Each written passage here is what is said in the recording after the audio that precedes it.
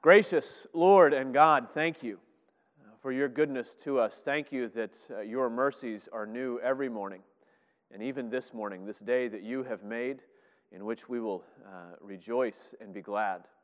Thank you for this Sabbath day, a day of joy and rejoicing, a day of rest and gladness. Thank you for gathering your people together in your presence. And thank you for the corporate worship that we will share in your presence in a little while. But help us now, O Lord, to be sharpened by your word.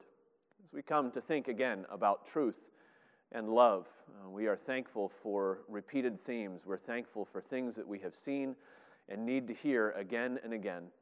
So, O Lord, we are so often cold in love and so easily veer from the truth. And so draw us by this, your word, back to the truth and back to loving one another and sharing the love of Jesus Christ. We pray in Jesus' name. Amen. A few introductory comments before we get to reading 2 John. Chances are you've probably never heard sermons or other studies. You may have on 2 John and 3 John. They tend to be a little bit overlooked. 2 John is the second to shortest book in the New Testament. The shortest is 3 John. If you go by verses, 3 John is a little bit longer, but if you're going by the Greek text, 2 John is actually I think it might be the shortest. Yeah, so 3 John is a little bit longer, but it's actually, okay. So this is the second to longest, according to the Greek text. Fewer verses, but a few more words in the Greek. So it's the second shortest in the New Testament. And in this very short letter, you will notice that a lot of the material is almost pulled directly from 1 John. So having just spent 5 weeks going through 1 John, you're going to see an awful lot that is familiar. Roy Taylor is he's the clerk of our denomination. He's the guy who is one of the people in charge every year when I go to General Assembly. And when the debate on the floor gets long, he has something he likes to say, and that is that there comes a point in the discussion where everything has already been said, but not everyone has had a chance to say it yet. This is a similar situation where it seems that everything that John wants to say, he's already said, but now he's saying it to someone else, or maybe to someone else. It's a different context, and there is a slightly different emphasis, and we're seeing the way that John is applying some of the same themes, and that has to do with the issue of hospitality. He was talking in 1 John a lot about walking in love and loving one another, not just in word, but in deed, and how we care for one another and the way that we share with one another, and that's going to come up now as we think about this issue of hospitality. In fact, it's an interesting juxtaposition if you were to study 2 John and 3 John together, and there's a good chance that we're going to dip our toes a little bit into 3 John today, because it's coming at the idea of hospitality in two different directions. In 2 John, there's a warning not to overextend hospitality, and in 3 John, there's a warning not to underextend hospitality. So there are some people, some Christian teachers or leaders maybe, or Christian brothers or sisters, or professing brothers and sisters, whom we may want to, we want to take this admonition to love and to share, and we want to just be open with that. And in 2 John, he's tightening the reins a little bit and saying, well, not everybody. And then on the other side, we want to be maybe stodgy. We don't want to give help and encouragement. And John says, no, open the gates a little and let some others in. And so it's interesting to see this issue of hospitality there. And there are issues in the text that are going to make us think about what this might mean. Since we've seen a lot of the details of what we're going to see in 2 John, that's the way that we're going to look at this. I want to start by just proposing different ideas of what could this text actually be talking about. And not because I want to get into anything speculative, but because I think there are a number of situations that may call us to biblical wisdom and that this might have to do with in our lives. We want to see what those are. Now, the text itself, 2 John, is very simple. This is a prototypical New Testament era letter. There is an introduction. John introduces himself, and he says who his letter is to. There's a short prayer of blessing, and then there's the body of the letter, and then there's a very quick greeting. This is very typical of letters written in the New Testament. The long letters that we have from Paul, which follow the same basic structure, are atypical. But I mean, there are hundreds and thousands of manuscripts and letters from the first centuries around the church, and this is just the way people interacted with one another. There's a very personal feel to this. It's the sort of, this isn't the long teaching that you would think of. It's almost like a friend that you're sending an email off to, and here are the normal conventions of the day, and you're just giving them an encouragement. It's very personal, this letter, as is 3 John. And so there's an opening, there's the argument in the middle, and then there's the closing. Let's read together 2 John, and then, as I said, we're going to open with a few options for interpretation and for application of this. Hear now God's word in 2 John. The elder, to the elect lady and her children, whom I love in truth. Not only I, but also all who know the truth, because of the truth that abides in us and will be with us forever. Grace, mercy, and peace will be with us from God the Father and from Jesus Christ, the Father's Son, in truth and love. I rejoiced greatly to find some of your children walking in the truth, just as we were commanded by the Father. And now I ask you, dear lady, not as though I were writing you a new commandment, but one that we have had from the beginning, that we love one another. And this is love, that we walk according to His commandments. This is the commandment, just as you have heard from the beginning, so that you should walk in it. For many deceivers have gone out into the world, those who do not confess the coming of Jesus Christ in the flesh. Such a one is the deceiver and the Antichrist. Watch yourselves, so that you may not lose what we have worked for, but may win a full reward. Everyone who goes on ahead and does not abide in the teaching of Christ does not have God. Whoever abides in the teaching has both the Father and the Son. If anyone comes to you and does not bring this teaching, do not receive him into your house or give him any greeting. For whoever greets him takes part in his wicked works. Though I have much to write to you, I would rather not use paper and ink. Instead, I hope to come to you and talk face to face, that our joy may be complete. The children of your elect sister greet you. Thus ends the reading of God's holy and inerrant word. Now, as I said, I want to begin with a few potential application points. Just as a test of, as I've been reading the scholars and listening to some of the preachers and teachers teaching on this text throughout the past week, I've come to see that lots of people interpret it in a few very different ways, depending on some of the things that they understand about what's going on in the text. But the crux seems to be verses 10 and 11 there. If anyone comes to you and does not bring this teaching, do not receive him into your house or give him any greeting, for whoever greets him takes part in his wicked works. There are a few different options for, well, what could John possibly be talking about, and what scenarios in our own lives could we connect this to? And let me give you 4 that I've come across this past week, and I've changed the names to protect the innocent, but basically this is what you find if you read scholars and you hear pastors and teachers teaching on this, several different areas that we could potentially apply it. One is the idea of, let's say there is maybe an interfaith worship service, some catastrophe, and we want to have fellowship together, and we want to band together as human beings, and we want to encourage one another and give one another solace. Perhaps if you're a church that has a facility, one of these groups would want to use your facility and host something there and band together and all of these sorts of things. And one of the questions, one of the ways to interpret this is, well, what should we think about those sorts of scenarios? Is that what John is talking about? That we shouldn't go beyond and gather together with other folks who are clearly not abiding in the teaching of Christ, that are, you've got your interfaith and the Jews and the Christians, the Muslims and the Baha'i, and they're all together and they're all doing the same thing. So that's one option for thinking through what verses 10 and 11 might mean.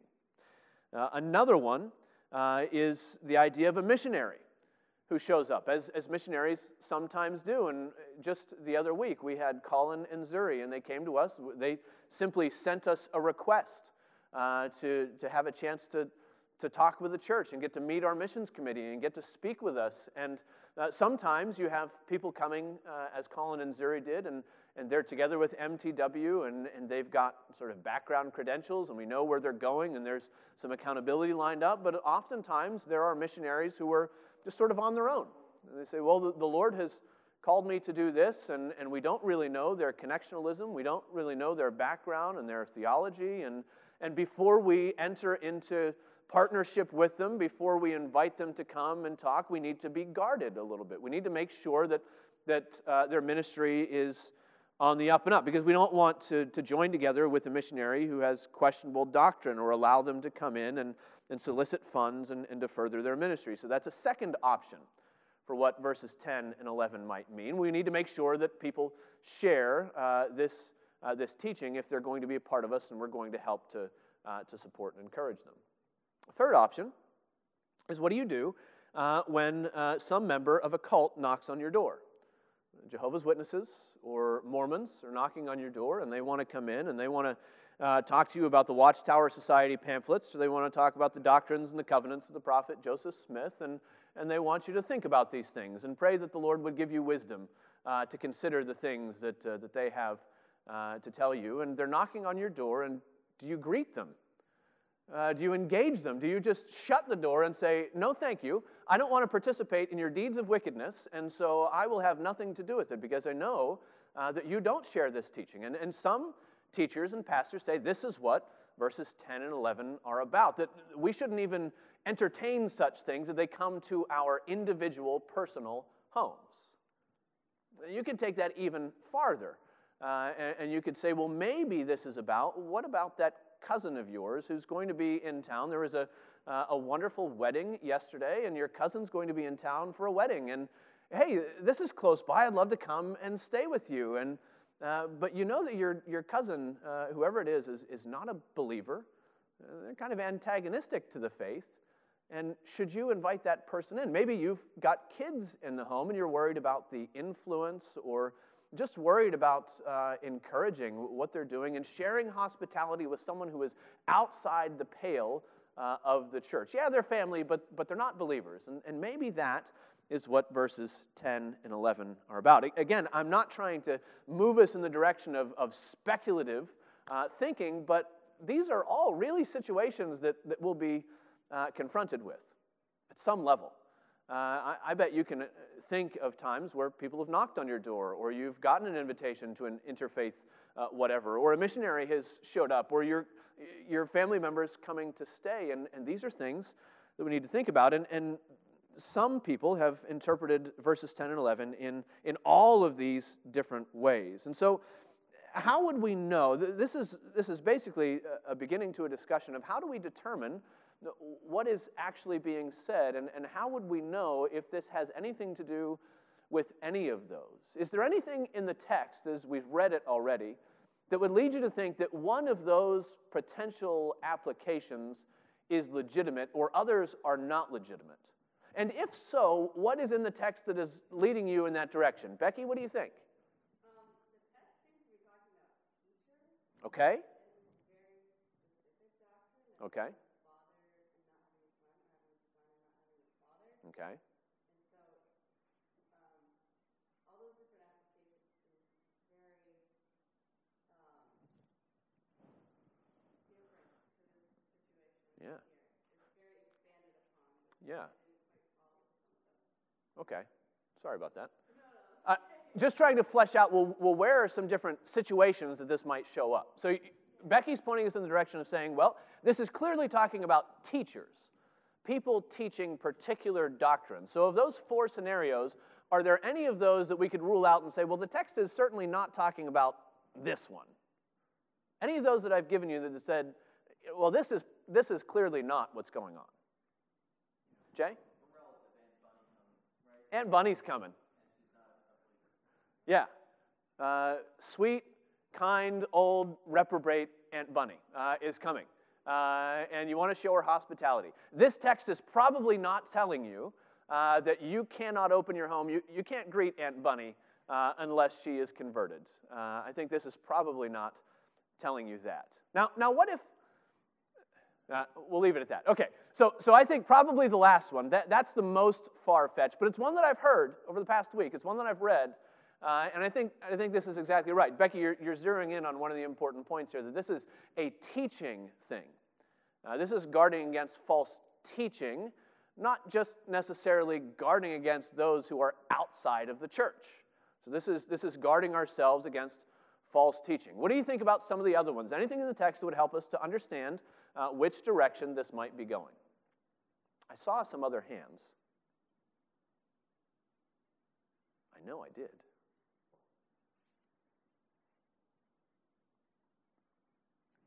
Chris. We'll put it up now anyway. Yeah.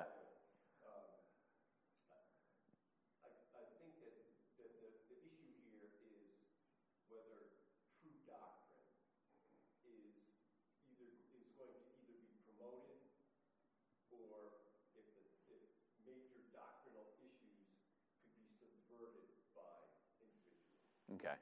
And so the concern here seems to be the idea that, when people who would travel would come into somebody's town, Mm-hmm. stay with them, and those who are traveling bringing God's word would be candidates for staying at someone's house. Mm-hmm. And the litmus test here is doctrinal in terms of the heresies that we discussed when we went through 1 John.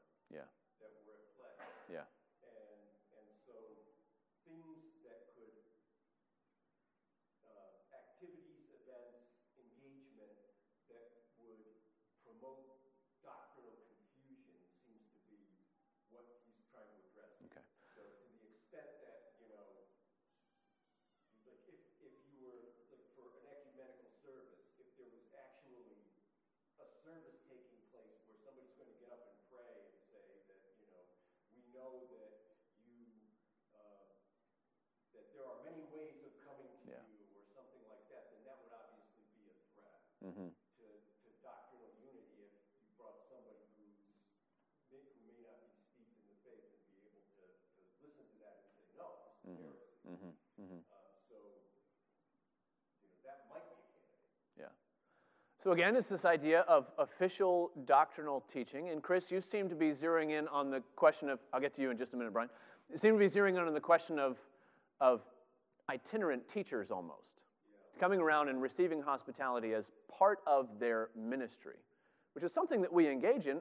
Think about Stephen Atkinson was here just a little bit ago, maybe a month and a half ago or so, and he stayed with Mike Lee. There's some hospitality that happened. Come and speak to us. And in fact, one of our elders is going to put you up, and he's going to take you out to dinner, and you're going to share some time together and some discussion. And there's an encouragement in that hospitality, but it's almost an official hospitality. It's not just a personal thing. It's not just Aunt Bunny coming to stay. It's not just an individual opening a home, and it's not just because Mike's an elder and nobody else could do that. We could extend hospitality through non-ordained persons in the church, but still have it be an official hospitality, and it seems to be the direction, Chris, that you're taking it. Yeah, Brian, what do you think? Yeah, a lot of the challenge here is the historical context of shortly after 90 AD, Mm-hmm.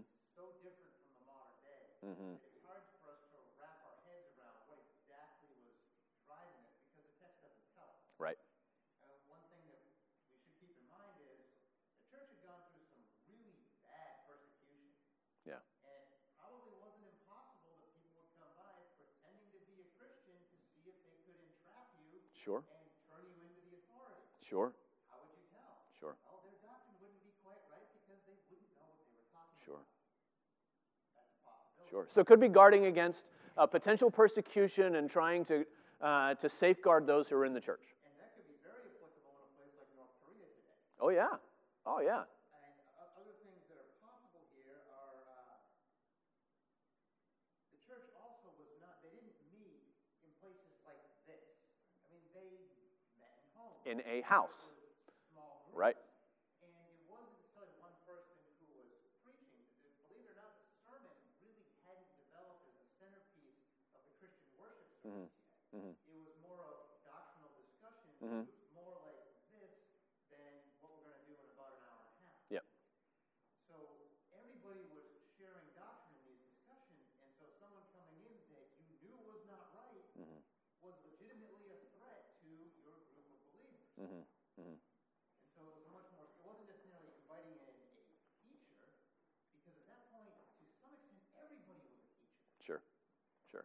And some were gifted in particular areas. We see Paul writing very early saying, you've got a gift of teaching, teach. And if you've got, other things.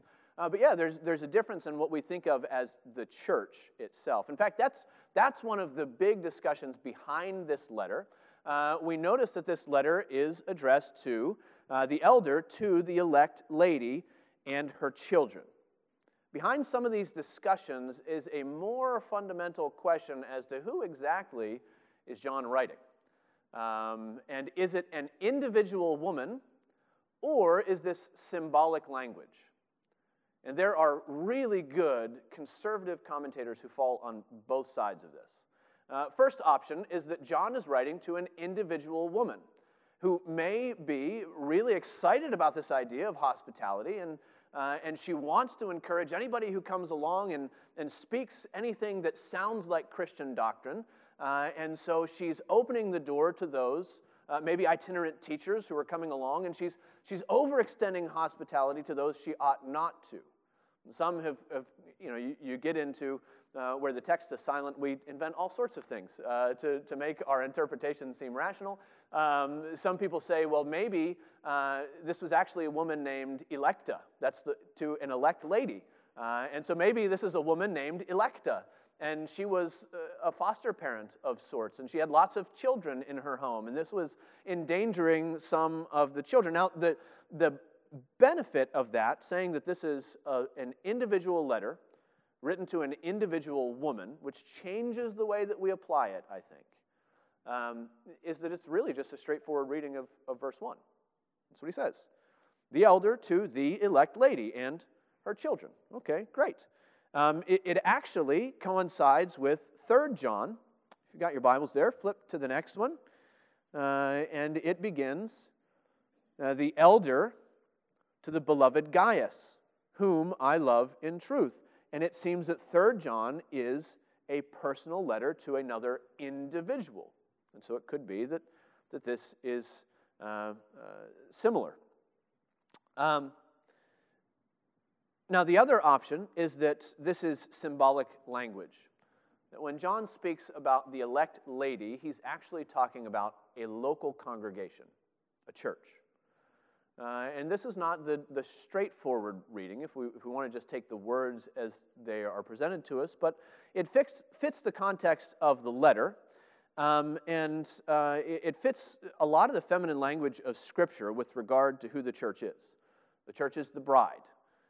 John in Revelation will speak of the church as the woman in Revelation. In 1 Peter 5:13, Peter writes, "She who is at Babylon, who is likewise chosen, sends you greetings." So another elect woman, she who is at Babylon. And most interpreters think that Peter there is writing about a church, not an individual woman. And so the tension here, if we interpret it that way, is that there is an official greeting space for teaching within a house church. Some of the things we're talking about, itinerant teachers who are coming along and spreading teaching. And it would have been endorsement of false teachers in order to send them along to other churches who might spread their false teaching. So those are the two options. I'll just put it out there and say, what do you think? What do you see in the text that would make you want to go in either direction? Mike? Well, the closing verse says, "The children of your elect sister greet you." So Yeah. it seems like, well, it depends. I mean, are there two churches that could conceivably be considered sister churches that John is talking about? Then it could carry through with, that this is a congregation, not Yeah. an individual. But Yeah. if not, then it sounds like it's to an individual. Mhm. And she happens to have a sister or someone who's not even a blood relative, but Right. a A sister in Christ. believer, Yeah. believer in Christ. Yeah. Yeah. Yeah. I don't know. Yeah. Tell you the truth. And again, not to open doors where we're just going down rabbit trails and, well, let's find something to talk about because we've already talked about truth and love a lot. But this affects the way that we interpret it. And very often when you're reading texts in the New Testament, it's not just, can you understand the words that are put down on the page? Because the words are pretty clear. But how do you apply this to your life? And this is the goal. Let's be hearers of the word, but let's be doers of the word as well. And so how are we going to do that, and how do we understand that? Jay? Mm-hmm.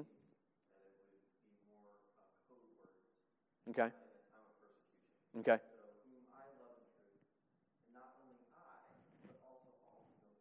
Yeah.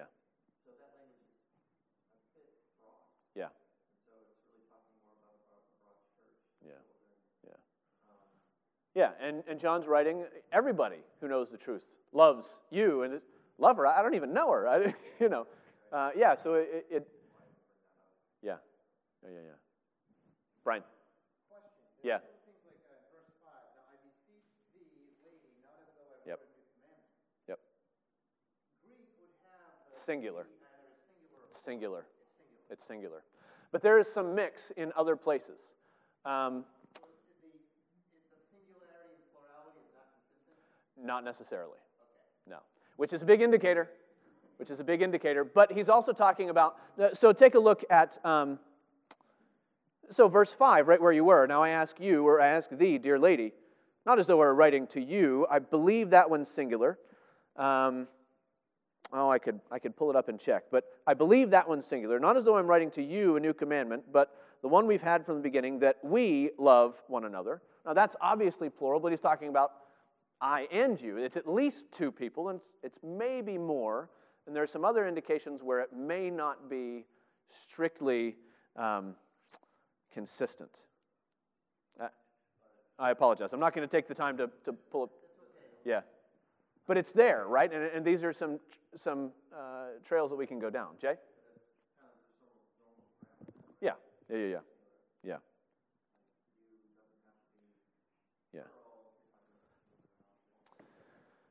Now, James Boyce actually made a point about that.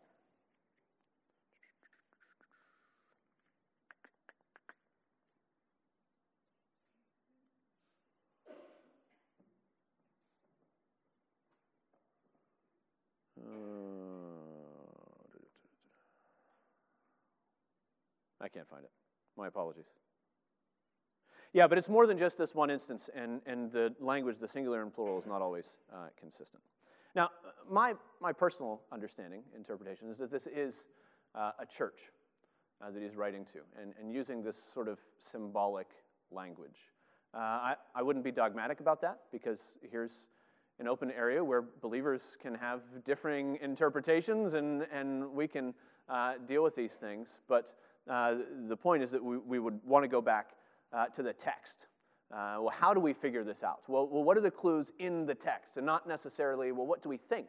Or what is most comfortable for us? And so as we're thinking about verses 10 and 11, I think probably the best scenarios to think about, if anyone comes to you and does not bring this teaching, don't receive him into your house or give him any greeting, for whoever greets him takes part in his wicked works. I think this is the idea of itinerant teachers, which this is the model at the time. The church, as well as not having sort of the settled sermonic ministry, a lot of that was because there weren't yet too many settled pastorates. Now you see that later, and in some of Paul's letters to Timothy and to Titus, he tells them to make sure that everything's put in order, and you put elders in every town, which that would have been 60s or 70s. So before this letter, but that would have been sort of a regional director of churches, what today we would think of as bishops, but it was moving in the direction of individual congregations. It seems to be actually in 3 John that is what's happening. They're not willing to deal with those who are in a settled ministry. Now there's an interesting background to this. There's a New Testament era document, maybe a century and a half after the church. It's not scripture, but it's called the Didache. It's the teaching of the 12. And it has an interesting point here. It says, about apostles and prophets, follow the rule of the gospel, which is this: Let every apostle who comes to you be welcomed as the Lord.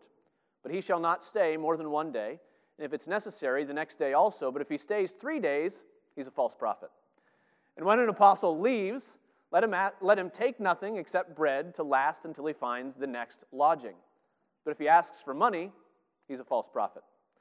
You shall not test or examine any prophet who speaks in the Spirit, for every sin will be forgiven, but this sin will not be forgiven. But not everyone who speaks in the Spirit is a prophet, but only if he has the ways of the Lord. So the false prophet and the prophet will be known by their ways. And he goes on, if one comes to you who is a traveler, help him all you can, but he must not stay with you more than 2, or if necessary, 3 days. If he wants to settle among you and he has a trade, let him work for his living. But if he has no trade, see to it in your understanding that no one lives among you in idleness because he's a Christian. If he will not do this, he is trading on Christ, which is this little phrase, a Christmonger, many have called it. If he will not do this, he's trading on Christ, and beware of such men. So what's the encouragement here? Anyone who does nothing but teach and preach the word of God and has no trade is trading on Christ, and you ought to get rid of the guy. All right, see you later. Thankfully, this is not Scripture, and Paul says that a workman is worthy of his wages. But it at least gives us enough background to say, here's a situation that happened in the early church, that you had teachers going from place to place. One of the other commentators says that a charlatan could make a pretty fair living off of the hospitality of believers by showing up and giving some message that seemed remotely Christian. I mean, we see that today. We've got all these televangelists who are there, and they've got these Christianese sounding teachings, and if you'll only send me a gift of at least $50, I will send you this handkerchief that I have blessed, and you can lay it on your sick loved ones, and they will recover. And I'm going to pray with you, so put your hands on the television screen, and let's pray, and all of these things, and then you see the kinds of living that these people have, and it reminds us a charlatan can make a pretty good living doing these things. Actually, one of the sermons that I listened to this week on this as I was preparing to teach was from Stephen Atkinson. I found a sermon from him, and he's an itinerant teacher. And he's been doing it for 14 years, and he was here, and he was zeroing in on this and saying, look, if you've got missionaries in your church who never tell you what they're doing and never tell you what they're about, and you just sort of say, oh, we've been supporting them for years, and they're just sort of over there, get rid of those missionaries. If they're not willing to come and be accountable, if they're not willing to show you, here is my doctrine, here are the things that I believe, don't support those ministries. And what do we think about those that we share hospitality with, especially those that we share speaking space with, those that come and want to have us help them on their way to teach the word of Christ? We need to be really fastidious in what we do. I don't know if you're aware, we've got a missions committee, and we have particular rules about who we support in our missions committee, and for good reason. And we have sort of different tiers. If any of you would like to join our missions committee, it's an open committee, come and help us. But we have certain tiers, things and people that we want to help and support, and people and things that we don't want to support. And it's sort of emerging circles. So we want to keep it close, and we want, if anybody's teaching, it's got to be Reformed doctrine. And there are other levels. If you're doing mercy ministry, well, you at least need to be an evangelical Christian. You don't have to be necessarily Westminster Confession Reformed, but like First Concerned Pregnancy Center. They're not a Reformed mission, but they're Christians. They're believers in Christ, the Son of God, and so we extend some support to them. But this is one of the admonitions that I got from Stephen Atkinson, that make sure that you know who you support in the church and why you support them, and especially if they're in a teaching ministry, that you make sure that is kept close to your chest. All right, so we've got about 15 minutes left in our class, and I think we've exhausted this first major point. Anything else that grabbed you as we're going through, and I've got some notes that we can talk about some other things, but is there anything that you said, hey, I know we've talked about something like this, but here's something new in 2 John that I didn't expect, or something that encourages you to think more about what John's teaching here? Jay? Maybe not new, but just the powerful punch at the end. Okay. Takes part in Yeah. So it's the idea of support, encouragement, probably if need Yeah. maybe, like you mentioned, allowing him to go to the next church. So instead of stopping him and keeping the wickedness from infiltrating the church, you're actually encouraging him because you've given him a sponsor of some sort Yeah. or a letter of reference. Yeah. We think about Colin and Zuri, who were here just a few weeks ago, and they showed us that graph, and they had the thermometer, and we're right here, and we need to get here to keep going. And that's the call, right? Help us to keep going. And so often missionaries are dependent upon the churches, and not everybody can go and spread the gospel, but our money very often can go for those who aren't called to preach, and we can send others, and that's what it is. It's a sending ministry, and it's good for us to think about because we are very largely a sending church. I mean, if you look at our budget and where our mission dollars go, I mean, it's a huge part of what we see as our ministry, and so this is important that we think about these things. Yeah, in addition, we're in a great time of social justice. Oh, yeah. And many churches that we find have great budgets for these social Yeah. justice activities and tout them.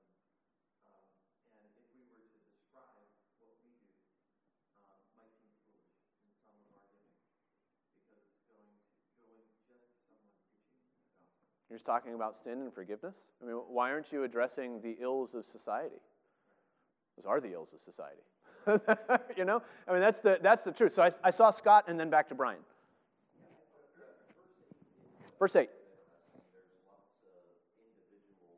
Oh, yeah. Yep.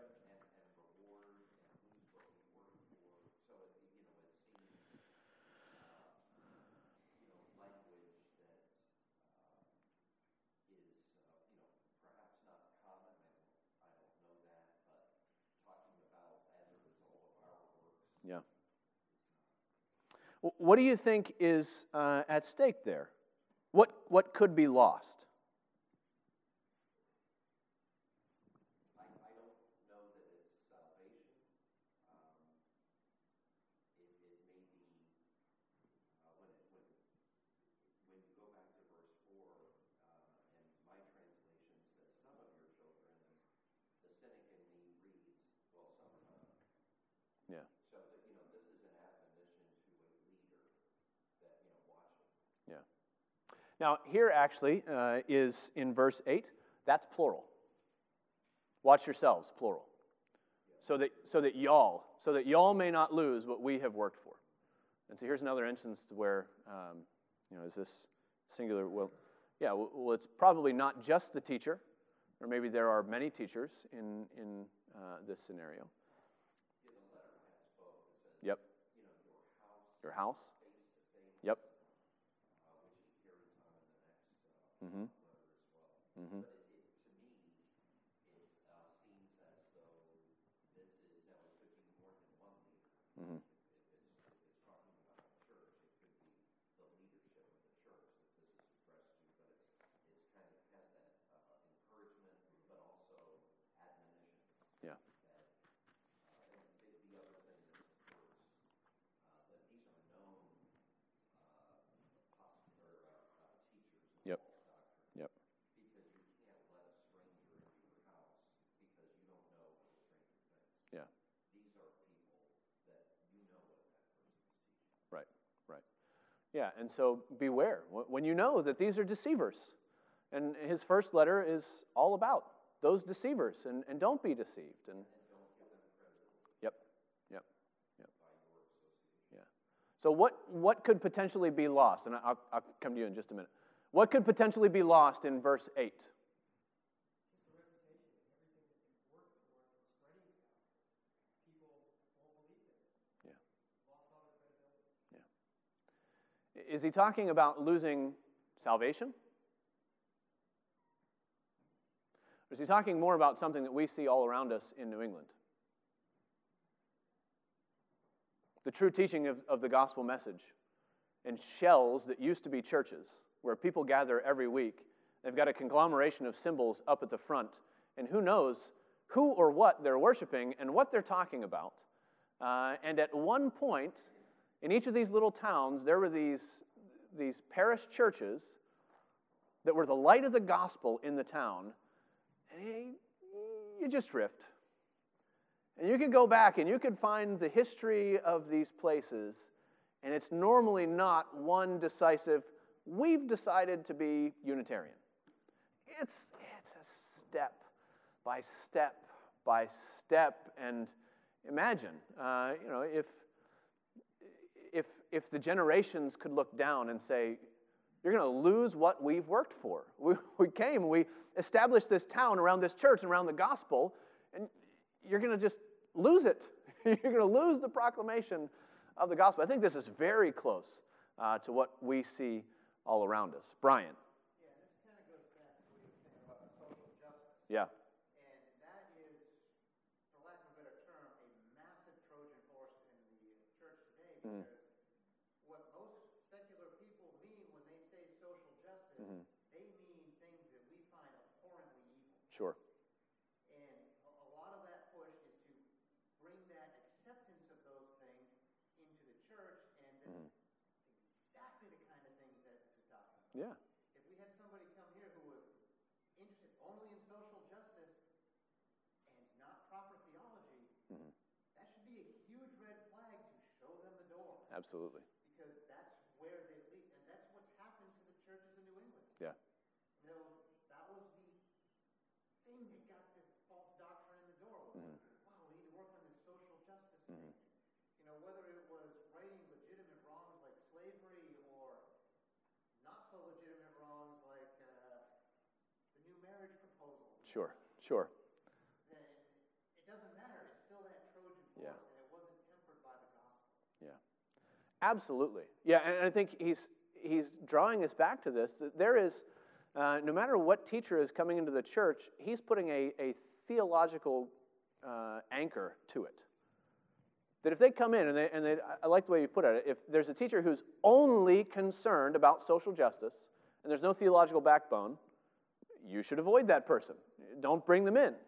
Now, the gospel has implications of justice. I wouldn't want to call it social justice, because that removes the idea of God.